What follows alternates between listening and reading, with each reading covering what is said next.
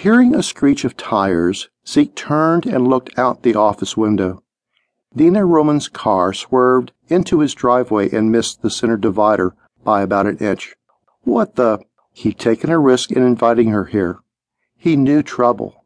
And being a lawyer, damn it, he knew better than to take her near a restricted police investigation site. He grimaced. Could this ride be more about his curiosity than hers? She climbed out of the car as he checked his watch. 5 minutes to 9. Good, he disliked tardiness.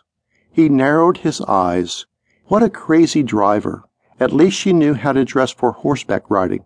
Her blue jeans hugged her small frame.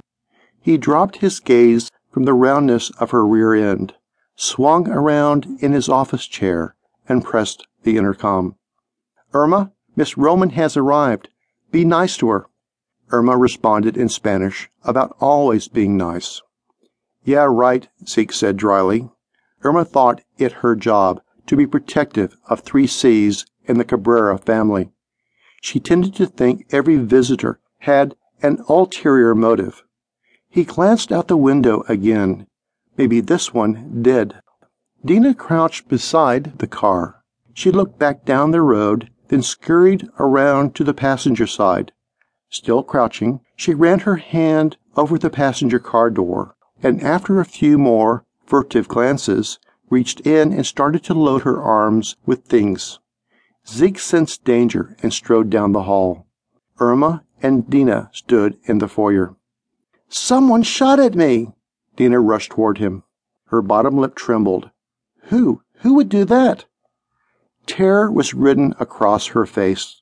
He reached out a hand, drew it back. Are you hurt? Where did it happen? Just after I drove onto your private road. What? Wait a minute. He grabbed her elbow and eased her into a chair. She dropped a coat hanger of clothes and a pair of high heels, her purse and laptop onto the foyer floor. I'm a bit shaky, but I'm not hurt. Dina mumbled and lowered her head to almost between her knees. I get water, Irma said, and hurried to the kitchen. Tell me exactly what happened. Zeke knelt on the tile floor beside her and stroked the top of her arm. She raised her head. There's a hole in the side of my car. I could have been killed. 2 shots. She raised 2 fingers and then took in a huge gulp of air. Zeke took the water glass from Irma. Sip it, he said to Dina, and held the glass to her lips. You've had an awful shock. He turned his head. Grab my phone, please, Irma. Irma returned a couple of minutes later and handed him his BlackBerry. He still hadn't made much sense of Dina's ramblings. Who would try to kill me? Dina asked again. She took the glass from him and drained it. Irma bustled over and retrieved it. I have no idea, but we'll find out.